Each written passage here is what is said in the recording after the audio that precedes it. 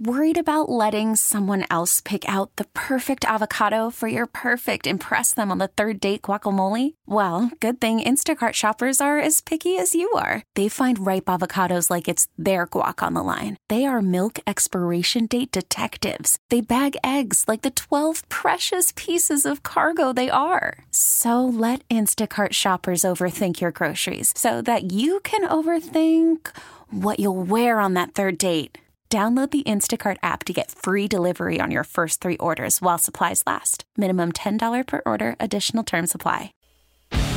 Mixed martial arts and boxing fans, it's time for Fighter's Fury, inside the heart of a champion. With your hosts, Brendan Tobin, Seema, and Tommy Guns. It's time for Fighter's Fury on AM 790, The Ticket. And welcome on in, everybody. Another edition of Fighter's Fury here on 790 The Ticket. Tobin here with you for the next hour. We will dive all over the world of mixed martial arts and boxing. A lot to get into. We had action last night, early in the morning as well, as we had UFC over in Shanghai. We had late last night some HBO boxing, the return of Sergey Kovalev, who looked nothing less than outstanding in his return, his first fight since the Andre Ward rematch, where he lost via TKO with the controversy of it being low blows, which, hey, you know, that fight against Andre Ward, I think if you're going to look at the two of them in that series, I can understand why Sergey Kovalev is pissed off about him, because a lot of people had the opinion that he got rooked when it came to the first decision, that he should have came out of that fight champion. That does a lot of affecting when it comes to negotiations, when it comes to setting up yourself financially for the rematch. There was a lot of drama surrounding Sergey Kovalev for the rematch regarding stuff between the camp. And I think if that would have gone his way, who's to say what would have happened in the rematch if it would have gone better for Sergey, because he didn't look as good in the rematch. He didn't look nearly as good. And not only that, he looked like he was fading. He looked like he was out in that fight.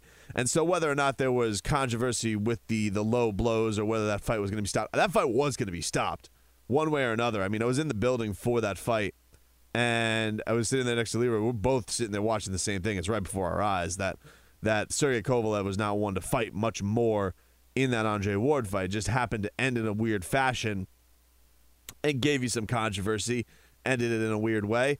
And now Andre Ward is retired. He's not coming back for now. You know, that always has to be a caveat with Andre Ward. I think Andre Ward, his last big fight play is really the comeback fight, because he kind of already had that once, but it was almost, he wasn't at the point in the sport where he is now, where people appreciate his record, his accomplishments, his wins over marquee names. So I think his comeback this time, where it's not a promotional hiatus, would have a lot more meaning. But you had Sergey come back last night. He's taking on Slava Shabransky, and he was like a knife through butter. He was massive. He knocked him down twice in the first round. Shabransky was, you know, wasn't one for defense. It was certainly, you know, if you were going for, last night was not for those who like defense. I'll tell you that much. Which was great for me. It's not that I don't like defense, but I'll take an all action night of fights, and you certainly got that last night on HBO. That card was filled with a lot of haymakers getting hit. But Sergey Kovalev went through Shabransky real easy. Put him down on the canvas twice in the first round. Did it again in the second round for a third time. Probably should have been stopped after that. When a couple more flurries before the ref decided to step in. I mean, the fourth knockdown was certainly on the way for Sergey Kovalev. So he gets himself a big-time win and sets himself up.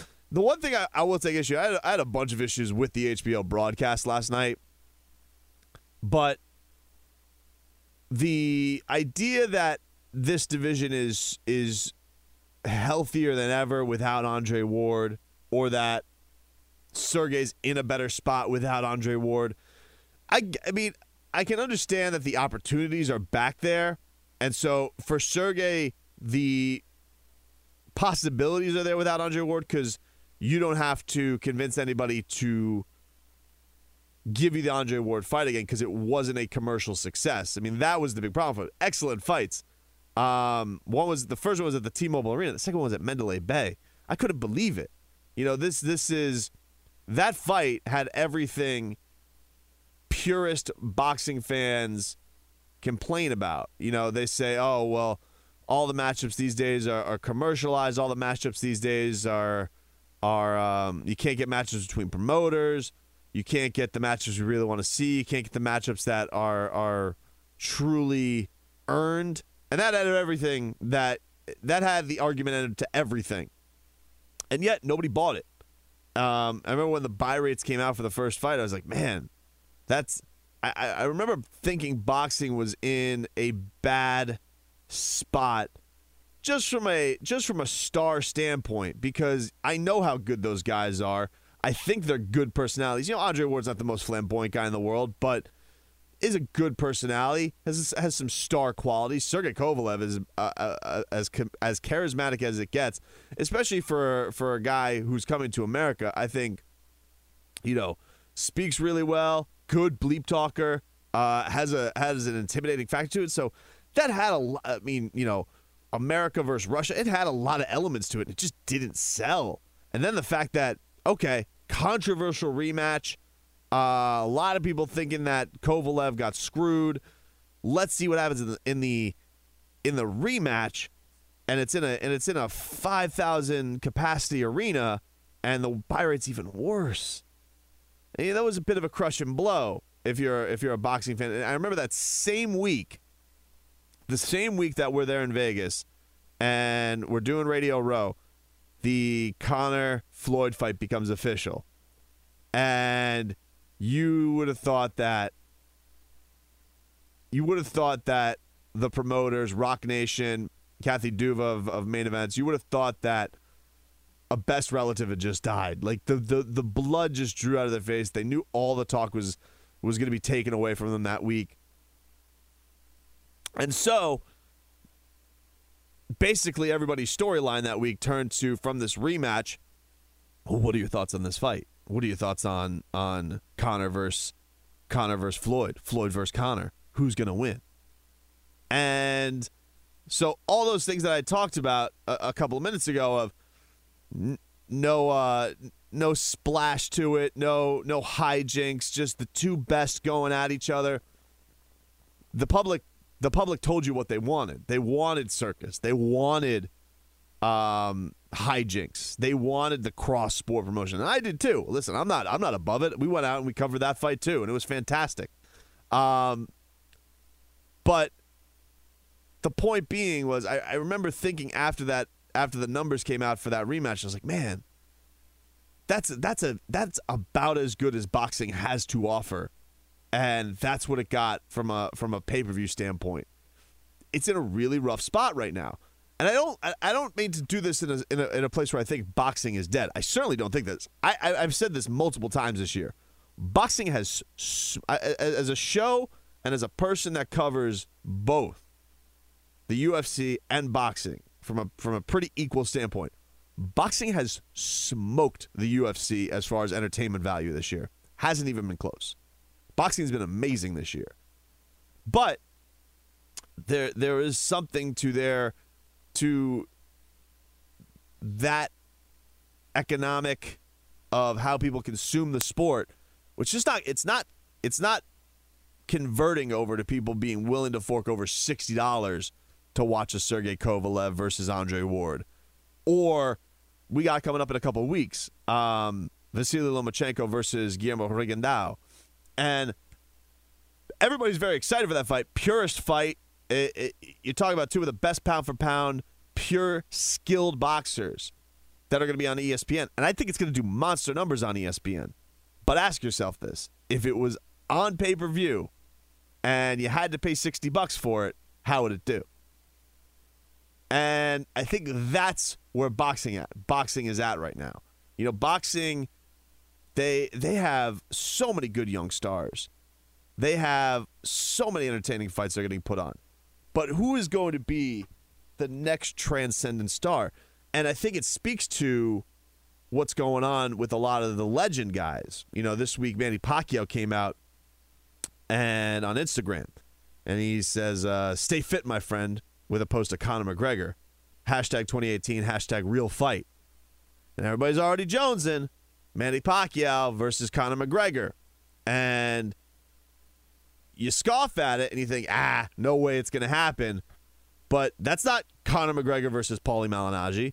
That's not Conor McGregor versus old-ass Oscar De La Hoya, who hasn't fought in forever. That's Conor McGregor against the guy who doesn't defend as well.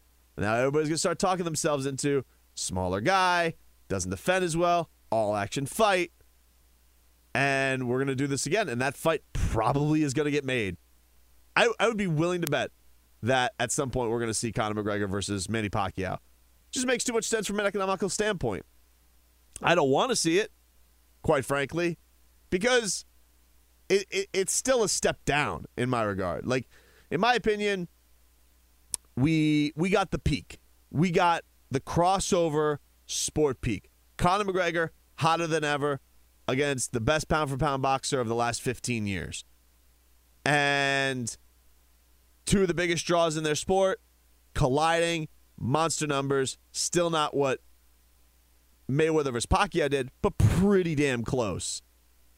Pretty amazing that we had that many people fork over money to watch a fight between a guy in Conor McGregor who had never boxed before against the best boxer of the last 15 years. And so, seeing him fight the second best boxer of the last 15 years, it's cool, but it's not quite what you got with Floyd Mayweather. And here's the other thing. People love Manny Pacquiao. So then in that fight, you're clearly going to have Conor be the bad guy. And I don't know how many people are going to be into that. Part of the appeal was people wanted to see Floyd lose. Will this be the guy who actually makes Floyd lose? So it's an interesting spot. But I'm telling you, because those pay-per-view home runs are so rare in boxing and in UFC right now, I don't mean to sugarcoat their situation, because they're certainly in a lacking area right now of stars. That's why they want Conor back so bad. And, while they're trying to make Tyron Woodley versus Nate Diaz, and why Nate Diaz is asking for $15 million for that fight.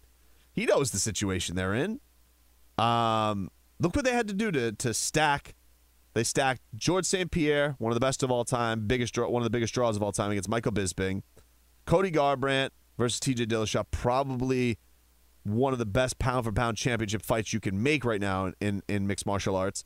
Plus Joanna Jędrzejczyk, who's a long-range champion, and they still didn't hit 1 million buys. They still did really awesome, but not what you probably would think they were going to get a year ago, 2 years ago, when they had Conor, they had Ronda, which meant you were good for a couple or 3 million-plus pay-per-view buys a year. And now they're getting some of them where it's just like, hope this breaks 200,000. So, all in a roundabout way, the idea that Sergey Kovalev's in a better spot right now than he was with the Andre Ward thing, I guess because he gets this new fruitful venture, he gets this new opportunity to defend his titles, to be the face of the division. I know that crazy they were putting out that Dimitri Bivol yesterday. Bivol. I'd be surprised if Sergey does that fight. I mean, young, hungry lion, dangerous dude. I got to see him fight. He was on the card that the rematch of Andre Ward, Sergey Kovalev. So I got to see that dude in person. Really impressive. They were pumping up him hard last night. That he had fought Felix Valera, who was the co-main event, and Bivol. They were like, oh, he just cleaned somebody out in a round. So I would be surprised if we get Sergey Kovalev against Dimitri Bivol this early. I wouldn't be surprised if they do like they did last fight, where they do Sullivan Barrera, and if they can get to the money that it was right. Apparently Barrera was upset with the payday that they were offering. So I wouldn't be surprised if that's the way they go with Sergey Kovalev next. I mean, the Adonis Stevenson thing has been out there forever. hard to believe we're finally going to get that, but maybe they finally run out of options and they'll be finally into doing that. I don't know. But entertaining fight last night. The Valera-Barrera fight I thought was extremely good. Really, really good. And I thought that, first of all, that referee, that dude thought he was an assistant principal, like between two kids. I mean, it was interesting because you had him being super strict, taking away points for low blows almost immediately from Felix Valera. Way too quick. I mean, the way that fight's going, I understand. Don't hit the guy low. But these guys, they're throwing bombs out there, man. He's not doing that on purpose. And this guy's out there, and he's like immediately first warning. Don't do it again. Second time it happens, took a point away. Took 3 points away from him for low blows. And in the fight previous, it took them all the way to the end to take Eurykis Gamboa to take a point away for holding, where the guy was winning the whole time. Like, I just thought that, first of all, I thought that fight was a lot closer than Harold Lederman had it. He had Barrera, first of all, winning the first round, which I think is stupid. How are you going to have two knockdowns and one guy gets cleaned up and the other guy basically a glove touches the canvas, and you're going to give the other guy, you're going to give the weaker knockdown the round? That's stupid. That is dumb. And it just felt like he was just like, all the antics. I don't like the antics. I mean, Felix Valera was throwing out crazy moves.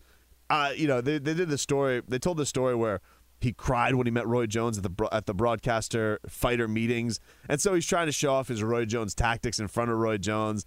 And, I would say 20% of them ended up working. I think in the fourth round when he was switching stances and cut open Barrera worse, that was the one that actually worked. But he's like holding the ropes. He's doing the old swing around. He's doing some Ali shuffle. He's jumping up and down, pumping himself. He was an entertaining fighter.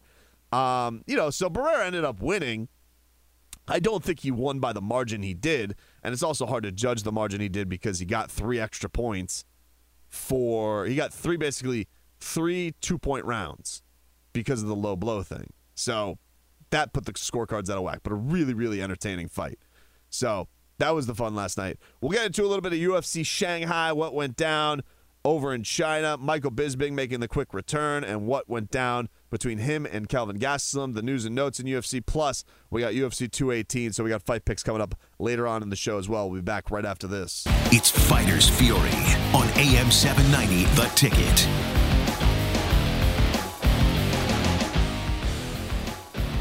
All right, welcome back. Fighters Fury here on 790 The Ticket. Tobin here with you. We'll take you up until around 10 o'clock. So, there's some interesting things going on with the UFC 219 as we had some rumors come out at the beginning of last week about Tyron Woodley versus Nate Diaz. It's a big plan. They'd like to do that. Tyron's been really harping to get this fight. This is the big money fight he's really been looking to get. He's taken all the top contenders. He's knocked out Robbie Lawler. He's beat Wonderboy twice. He's beaten Damian Maia. A lot of those outside of the Robbie Lawler fight wasn't very entertaining, but they were effective going up against real specialists. So he's looking for that marquee fight. Tyron Woodley's looking to really cement himself as a blockbuster guy, and beating Nate Diaz I think would certainly help in that regard. But apparently Nate Diaz, one of his coaches, came out and says that the UFC won't pay him. He wants $15 million for this fight, and that he knows that he is the marquee guy here. That's why you have a champion campaigning for the fight with him. And I will say, look, Nate Diaz has some point to a degree. The Diaz phenomenon is known. People want to watch those guys fight. And so Nate Diaz, I definitely think he deserves big pay for it. $15 million. I mean, you'd be hard-pressed to believe Conor McGregor's going to get $15 million in his UFC return. It's a lot of cash. But I do think they should pony up to make this Nate Diaz fight happen. I mean, this is you got people interested in a fight that has nothing to do with Conor McGregor, I guess, other than Nate Diaz having the McGregor rub. But I just think that end of the year, it's always this is a couple times where the UFC has had two traditional big pay-per-views, and I think the headline of them would be a little bit weaker than you'd expect. You know, you had the International Fight Week card in July. That's always a monster one, and that got hurt because of injuries, so we didn't get that. And I think it ended up being Shevchenko versus Amanda Nunes. So a great women's fight, but I think lacking the star power that you'd expect. And right now, the main event stands as Chris Cyborg versus Holly Holm. Very good fight, exciting fight. Two of the best women strikers that you have out there, but not quite what you'd expect, I think, for that end-of-the-year card, that blockbuster. I found this one interesting. So Daniel Cormier came out this week, and he put out a picture of Khabib Nurmagomedov and was basically saying that Khabib was told that the UFC offered him a fight with Tony Ferguson, and Tony Ferguson didn't accept for the end of the year. And currently, Khabib is on that card slated to fight Edson Barboza, which is a monster fight, really good fight. I mean, you want to talk about a clash of styles between those two guys. You have probably one of the most vicious grapplers, pound for pound, in the sport against one of the most vicious strikers, especially kickers, in the sport. Really, really entertaining bout between those two guys.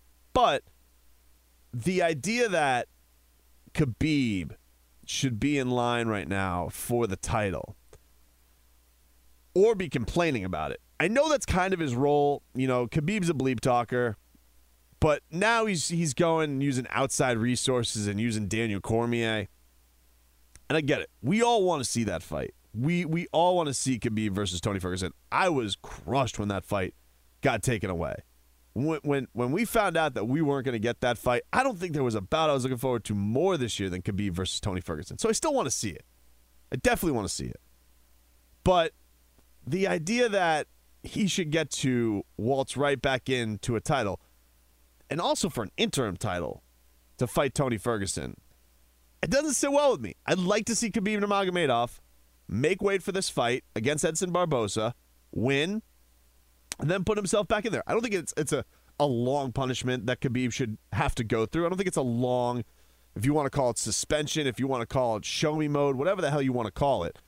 I don't think it's a lot, but I think he needs to do it once. I think if you're gonna fight for the title, you had your opportunity, you couldn't make it to the scale. That bothers me as a fan of the sport. And so I'd like to see him do it once. Make sure he's healthy and good to go. And then you can start talking. Go out there, dominate Edson Barboza, and then we can talk about him fighting Tony Ferguson. But, to anybody calling out Tony Ferguson, first of all, Tony Ferguson signed up to fight you. He's the one who made weight. He's the one who did his job that week. So the idea that he's afraid to fight you is silly. The idea that you have any standing in this is a little bit nutty. And the other thing I think is weird is, all right, you have your teammate Daniel Cormier, who's a prominent voice in the UFC. He's probably their lead analyst outside of Joe Rogan. You have him calling for you to step up and be a man and fight. It's like, all right, how many of these heavyweights does Tony Ferguson have to go through with for Doom getting into it with him? Now Cormier is calling him out for his toughness. It's like, hey man, this guy's got one of the longest winning streaks in the sport. What more does he have to prove? What does he have to go out there and show you? Your guy, your teammate's the one who didn't make weight. He's got the show me mode. He's got to go out there and show you that he's, first of all, healthy. And second of all, Khabib Nurmagomedov, if what happened to him happened to anybody else, it's like, all right, you think that he'd be dying to get out there and prove again that he's a professional and that he would make weight for his for what he signed up to make weight for. It's like, all right, well, that was supposed to happen when, in March, that fight?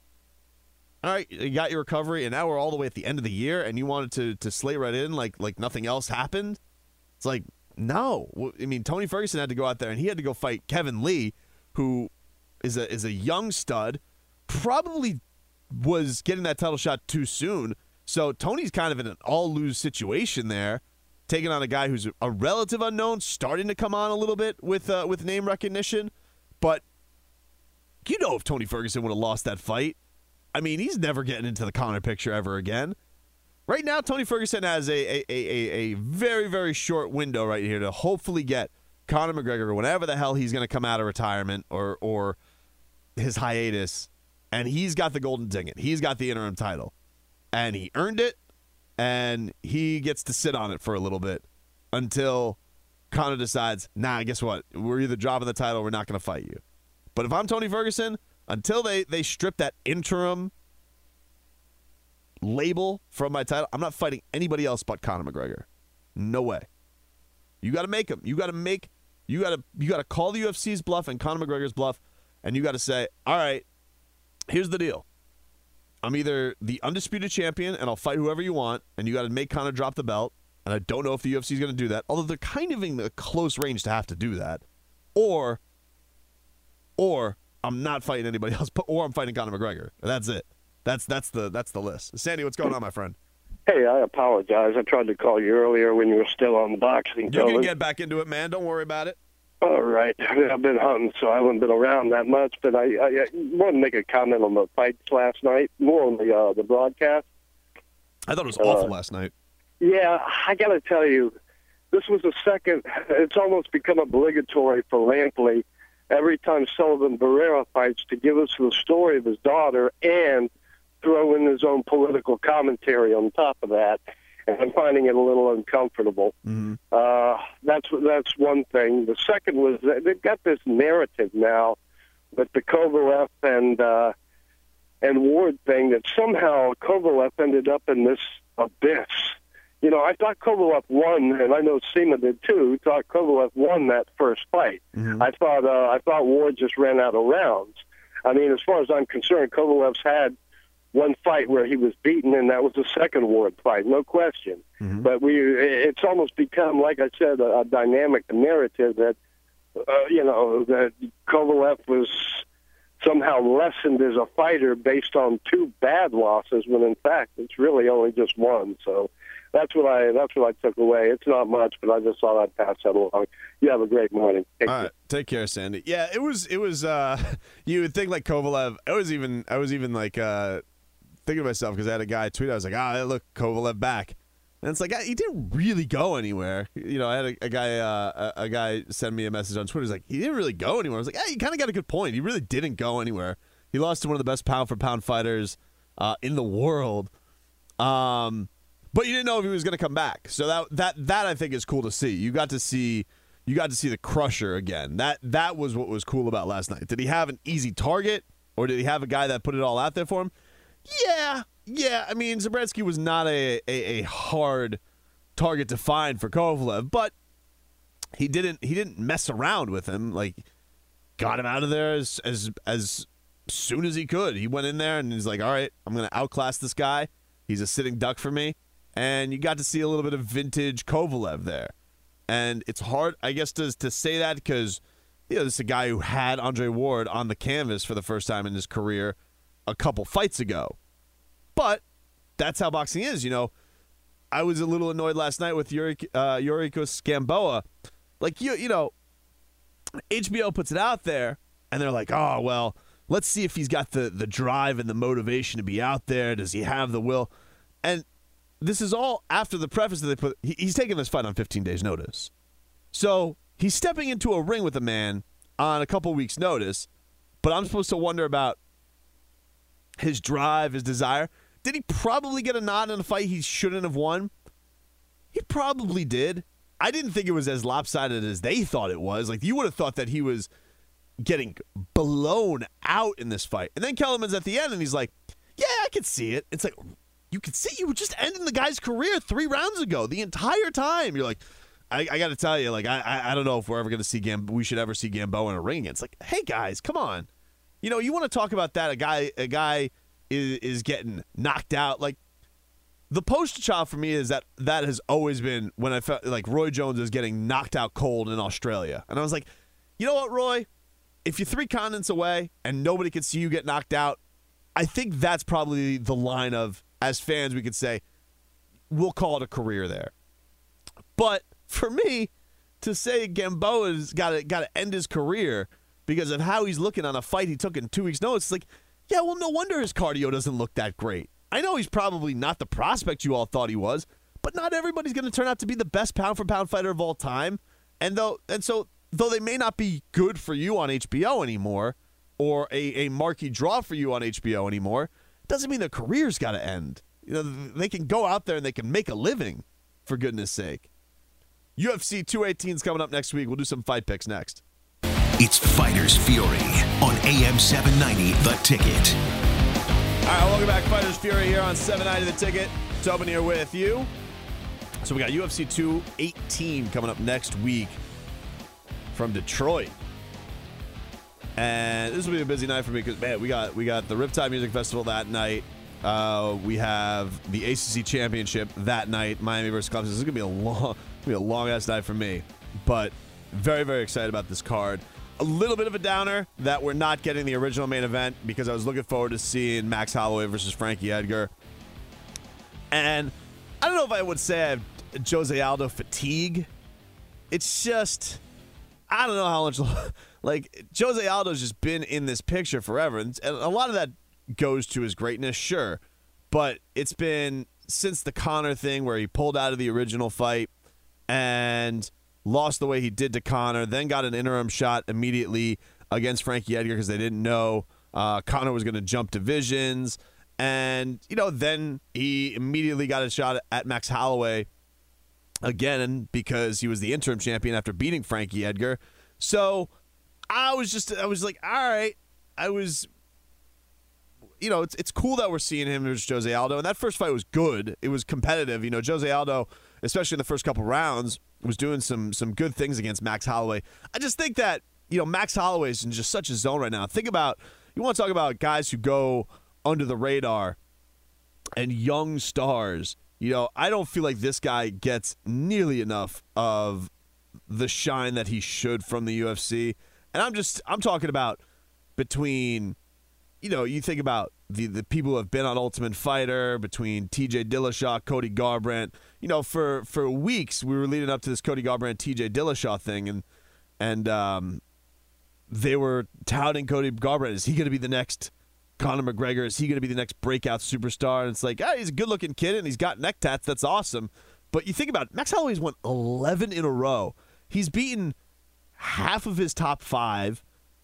It's incredible. He hasn't lost in 4 years. He's amazing, and he goes out there and he's a showman, man. Every time he goes in that ring, is he much with the microphone? Is he much with the flamboyant, charismatic talk on the microphone? Maybe not. But you're talking about, like, you think back to his fight with Ricardo Lamas, where the last 10 seconds of that fight, he's just like points to the canvas. We're gonna bang right here, all out. Had no reason to do that, had that fight in hand, but they were just going to do it because that's how he rolls. And Max Holloway is just awesome. I think that's my bigger point here. And I feel like it goes pretty unnoticed that you have a featherweight champion who hasn't lost in 4 years, has won 11 straight, and probably is never going to get a chance to fight Conor McGregor again. You know, went the distance with Conor McGregor. Back when Conor McGregor was an undercard fighter, was fighting on the Chael Sonnen Shogun undercard in Boston, and since then hasn't lost. That's amazing. And I think, was he 19 when he had that fight? It was either 19 or 20. This is how good this guy is. So a little disappointed that he's not going to face a new test, and I think that's only because I want to see him just against new tests. Because what else can you throw against Max Holloway at this point? He's cleaning out everybody, and he's doing it in unbelievable style. He's shown tremendous grit. He's shown an ability to go out there and finish in different ways. He's sensational in the octagon. So it's just going to be awesome to watch him fight. I guess my big sell for this, not that I'm doing that for the UFC, but even though it's a little bit lackluster because we just saw this matchup in the summer, seeing how Max Holloway gets better is show enough for me. And I'm looking forward to it. And I think he's going to retain, and I think he's probably going to finish Jose Aldo again, just because I have no reason to believe that's going to change unless Jose Aldo's going to come out there. I do remember thinking in that fight, why wasn't Jose Aldo using his legs as much? And I think he came out and said that he was a bit banged up. So is he healthier this time around? Maybe that'll be the dynamic change in this, where he's throwing kicks and he'll bring more weapons to the table this time. But Max Holloway's just shown an ability to adjust to anything. So I see no reason why he's not going to keep that title around his waist. I am looking forward to the heavyweight matchup. You got Alistair Overeem, Francis Ngannou. This is really supposed to be Ngannou's coming out party. He's finally going to be in there with a top contender. Hasn't really fought all year. And this is a guy Dana White's, just drooling over. He wants this guy to be heavyweight champion so bad, or he at least wants him in a build-up with Stipe Miocic. This heavyweight division has been pretty bland as far as just been the same names, and they're all older. That's the other thing. Stipe's young by heavyweight standards, but he's not young. And so you have Ngannou in this mix, and you have a new fresh name, and you're like, all right, the new heavyweight freak. He looks amazing. He's almost, honestly, he's almost like the UFC's Drago. Like, he trains at the UFC facilities. He's got the nickname The Predator. He looks like a monster. They're putting him. They did the thing where they do punching power. He's got the record for punching power, world record. I don't even know if he legitimately has the world record, but they say that he does. So it sounds good. But I'm gonna go with them. I just think that you got Overeem, who's definitely prone to getting stopped. He's 2-0 this year, so Overeem has looked pretty good. But I think I'm going to go with Ngannou. I'm going to buy into the hype and say that he's going to come out with this on top. And maybe some of that is me on hope, because I just want to see the new blood. Alistair Overeem's pretty Teflon at this point. All the accomplishments that he has on his resume. I guess the last thing that he doesn't have is the UFC Heavyweight Championship.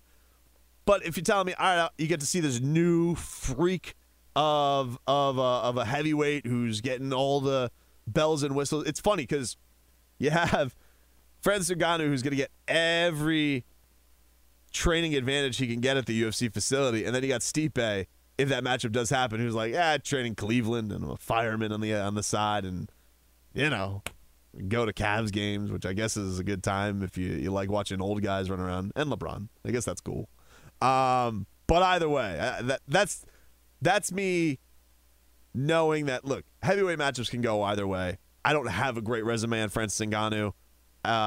Only seen him fight a couple of times. So, and I've seen him go out there and destroy guys. So, why should I believe he's not going to do that to Alistair Overeem, who's one of the most decorated strikers of all time? But, I part of me's going with hope on that one. So I'm gonna pick Francis to win that one. But I'm not gonna be surprised if Alistair comes out there and is like, oh, you thought that this was like anybody else? I was just some stiff with two hands, and this is gonna go easy for you, and just body kicks him to death. And Francis Ngannou's like, oh, that doesn't feel good. So that certainly can go that way too. Henry Cejudo, Sergio Pettis. That's an exciting flyweight matchup. I'd like to call this the fight that's going to make TJ Dillashaw's head explode, because whoever wins this is probably going to fight Demetrius Mighty Mouse Johnson, and I know that TJ Dillashaw wants that fight really, really bad. But I really don't think that I don't think DJ's going to take that fight. I really don't. Does that mean Dana White's going to close up shop? I kind of think he had his little tantrum about that. And I don't know. There's just part of me that's I'm not into watching TJ Dillashaw go down to 125 pounds. And I maintain this. I don't think he can do it. I think that's why that whole thing stopped in the first place. And I don't think we're going to see that at flyweight. I will want to see Demetrius go up in weight and see what he can do eventually. And will we see that event? Will we see that soon? I hope so. But I'm not into watching Cody or TJ or any of these guys say, I'm going to cut down and get to 125 pounds, it just doesn't have the same luster that going up in weight to get a title does. It's similar to GSP, like the rumors that he's going to go down to 155 pounds to fight Conor McGregor. It's like, why? Why do you want to go down to 155 pounds to go collect belts? That's weird to me. TJ Dillashaw going down to 125 pounds, I don't think it makes me. It doesn't have more of an impression on me than if you were to just fight Demetrius Johnson at 135 pounds when Mighty Mouse is tired of fighting at 125 pounds. Either way, you have the win over your resume, and then at least it's not like, oh, yeah, I sucked down, went to the little guy's weight class, and I beat him for his belt. It just, I don't know. It doesn't go with me. I can't wait for this one. I'm going to go with Sergio Pettis to win that fight, by the way. Eddie Alvarez, Justin Gaethje. I think this could be a fight of the year candidate. I mean, Justin Gaethje's already got that on his resume with his fight over Michael Johnson, which was incredible in his UFC debut. These guys were an Ultimate Fighter together. You know Eddie Alvarez comes to brawl. He's an OG. I mean, only guy to be is he the only guy now? Yeah, I guess because Rory hasn't won the UFC title. So, yeah, he's the only guy with a Bellator and UFC championship in his career. He's awesome. And, a loss to Conor McGregor doesn't change that. His fight with Dustin Poirier was also really good. Got ended by a no contest because of some illegal knees, which was a bummer. And I think he's going to – I like him to come through the Justin Gaethje fire. I know Gaethje's kind of the hot commodity right now, and he was able to weather the storm against Michael Johnson. But you got to think that the way he fights is going to bite him in the ass eventually, and I think this is going to be the fight that does it. I think this is going to be the fight where Eddie Alvarez weathers the storm. You don't come forward on Eddie Alvarez a lot of the times, and it turns out good for you. It didn't turn out good for him against Conor McGregor, but that's Conor McGregor, and I have a feeling right now that Eddie Alvarez has a big performance coming our way, and we're going to kind of remember the name of the badass that is Eddie Alvarez. So those are my picks for that for those top four cards. You got excellent fights all the way through. You got Charles Oliveira, Paul Felder's the headliner for the prelims. That's a great fight. Karate Hottie, Michelle Waterson against Tisha Torres. That's a really good fight on the main card. So really, really action-packed card coming up. That is a fun night of fights. Final note before we get out of here was we'll keep you updated with what's going down on the heavyweight division. Tyson Fury has snubbed Eddie Alvarez's flirting. Eddie Hearn, promoter Eddie Hearn's flirting to be his manager, and he has signed with MTK Global as his new manager for his comeback. So couple of things this says. It does show that Tyson Fury is serious about making a comeback. He signed with management. They're going to go negotiate TV deals, opponents, whatnot. Look, all I want to do is see him fight Shannon Briggs. That's what I want as the next fight. I don't want to see him fight some run-of-the-mill British guy. I don't want to see him fight Tony Bellew. Like, it had two polls come out. You had 75,000 people on your own Twitter account say they want you to fight Shannon Briggs. You had another website that had another 25,000 votes say that they want you to fight Shannon Briggs. You have papers in London. They say they want you to fight Shannon Briggs. I think enough people have spoken to see what they want your next opponent to be. They don't want it to be some bum ex-rival that you had. They don't want it to be for some flustery interim belt fight result. They don't want that. And they certainly don't want to see you fight a cruiserweight. So let's just make it known. You got MTK. I don't care if it's MTK, ABC, 123 Global, whatever the hell it is. Just fight the people. Just fight the man that people want you to see, and that's Shannon Briggs, man. That's it. Fight him. It's going to be an amazing fight. And also, that belly is strong. There was a picture this week of him and Ricky Hatton. Ricky Hatton, who's looking so good in retirement. And by good, I mean he's looking real post-career chubby. He looks happy. And I like that with Ricky Hatton. I can't believe that he used to fight the way he did, 140 pounds. But there's a picture of, I'll put this out on social media, Tyson Fury and Ricky Hatton with their bellies out. It is hilarious how good those guys are. I love the body love that they're putting out there. It's fantastic. So that's it. That's our show for today. We'll talk to you guys next week. For those of you who get to this part of the podcast, I will usually throw down a bonus segment of something I didn't get to during the live show, and egregious of me that I didn't get to this. We got super into boxing and very excited about the UFC card. And this almost speaks to, I guess, the confusion of what went down. And that was Michael Bisping fighting in Shanghai against a killer like Kelvin Gastelum, where he gets cleaned up in a round. He's now lost twice in the span of 3 weeks, basically, less than 3 weeks. And, I had a guy text in at the end of the show, so this sparked me why I wanted to do the bonus segment. But he's like, oh, well, if you were British, would you be embarrassed by Michael Bisping? Nobody on any planet should be embarrassed by Michael Bisping. He is a badass. The fact that he went out to Shanghai to get this loss off of his, off his back, get back in the win column. I think the motivation for it's a little bit strange. I don't know if anybody should be fighting in that close a proximity to one another. And I know it's very old school. He is old school, so that's it's tough to tell a guy like that, don't go be a warrior like you have been. But I think in this case, with the condition of his eye, some of the health concerns that you have about Michael Bisping, I just find the motivation for it was a little bit weird. Like there was talk that he's going to go and he's having his retirement fight in London in the spring. And so was this a case where did Michael Bisping have 2 fights left on his career? Did Michael Bisping have 2 fights left on his UFC contract and he just wanted to be a free agent afterwards? Maybe. I got a hard time believing Michael Bisping's not going to be like the European ambassador for the UFC for the rest of his career. Because I imagine Conor's probably going to be too big time to do that. So I do find it a bit strange that he went and wanted this fight and that management allowed him to have this fight. I get the opportunity financially of wanting to go fight in China and get that exposure to that market. So do they make it financially beneficial to him and it's just a money thing? Maybe. I got to think most of it is in that fashion, and you can't fault a guy for wanting to go get a paycheck.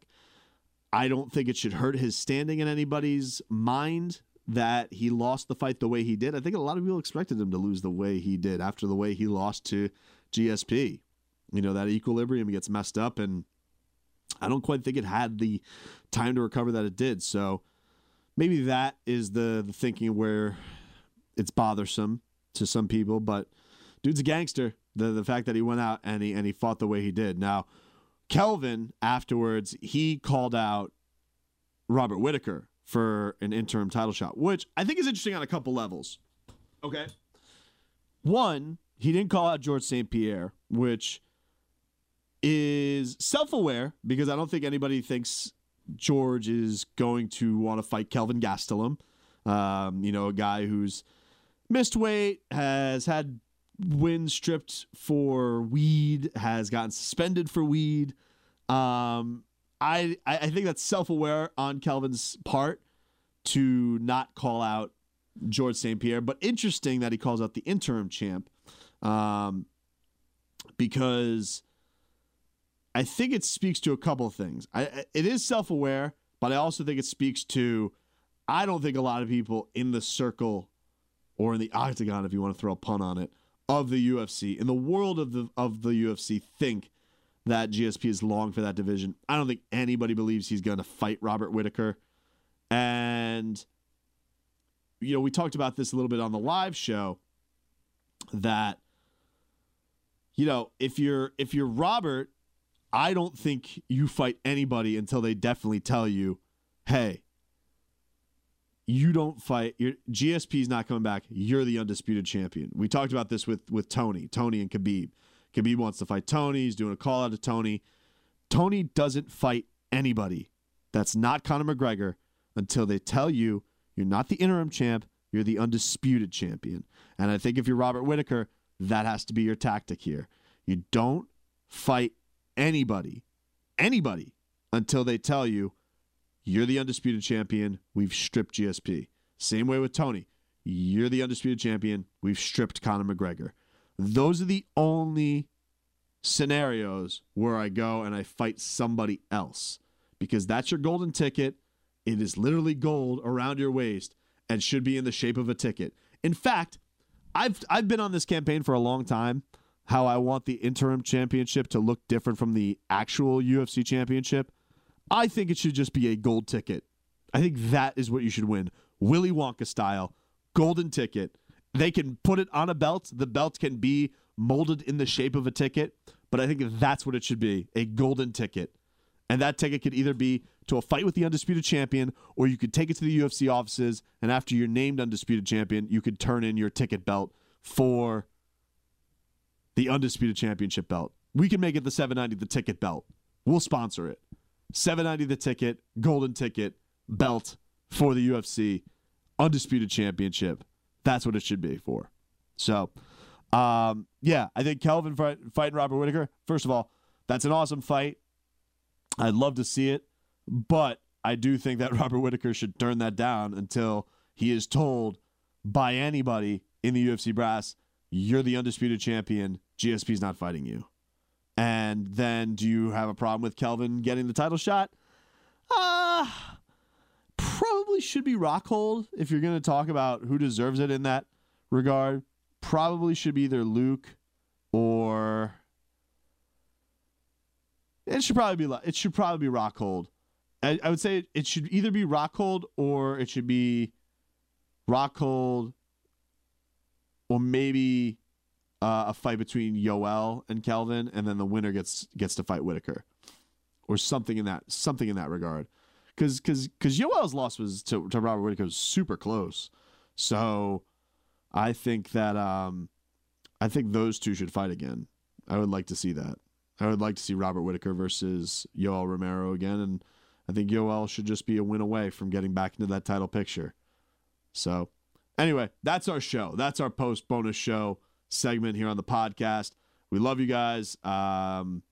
Busy Saturday coming up, man. We got the Riptide Music Festival. I'm going to be presenting one of the bands there. I think I'm presenting Cage the Elephant. That's what I was told, but I also think my program director doesn't remember what band. So I will be presenting a band. I just don't know which one. And we got the ACC Championship that night, which you can watch in the 790 The Ticket Sports Oasis. And we also have the UFC that night. So it's a busy, busy night for me. I'm looking forward to it. It's going to be fun. Thank you guys for tuning in. We love you. We'll talk to you next time. We get it. Attention spans just aren't what they used to be. Heads in social media and eyes on Netflix. But what do people do with their ears? Well, for one, they're listening to audio. Americans spend 4.4 hours with audio every day. Oh, and you want the proof? Well, you just sat through this ad that's now approaching 30 seconds. What could you say to a potential customer in 30 seconds? Let Odyssey put together a media plan tailor-made for your unique marketing needs. Advertise with Odyssey. Visit ads.odyssey.com.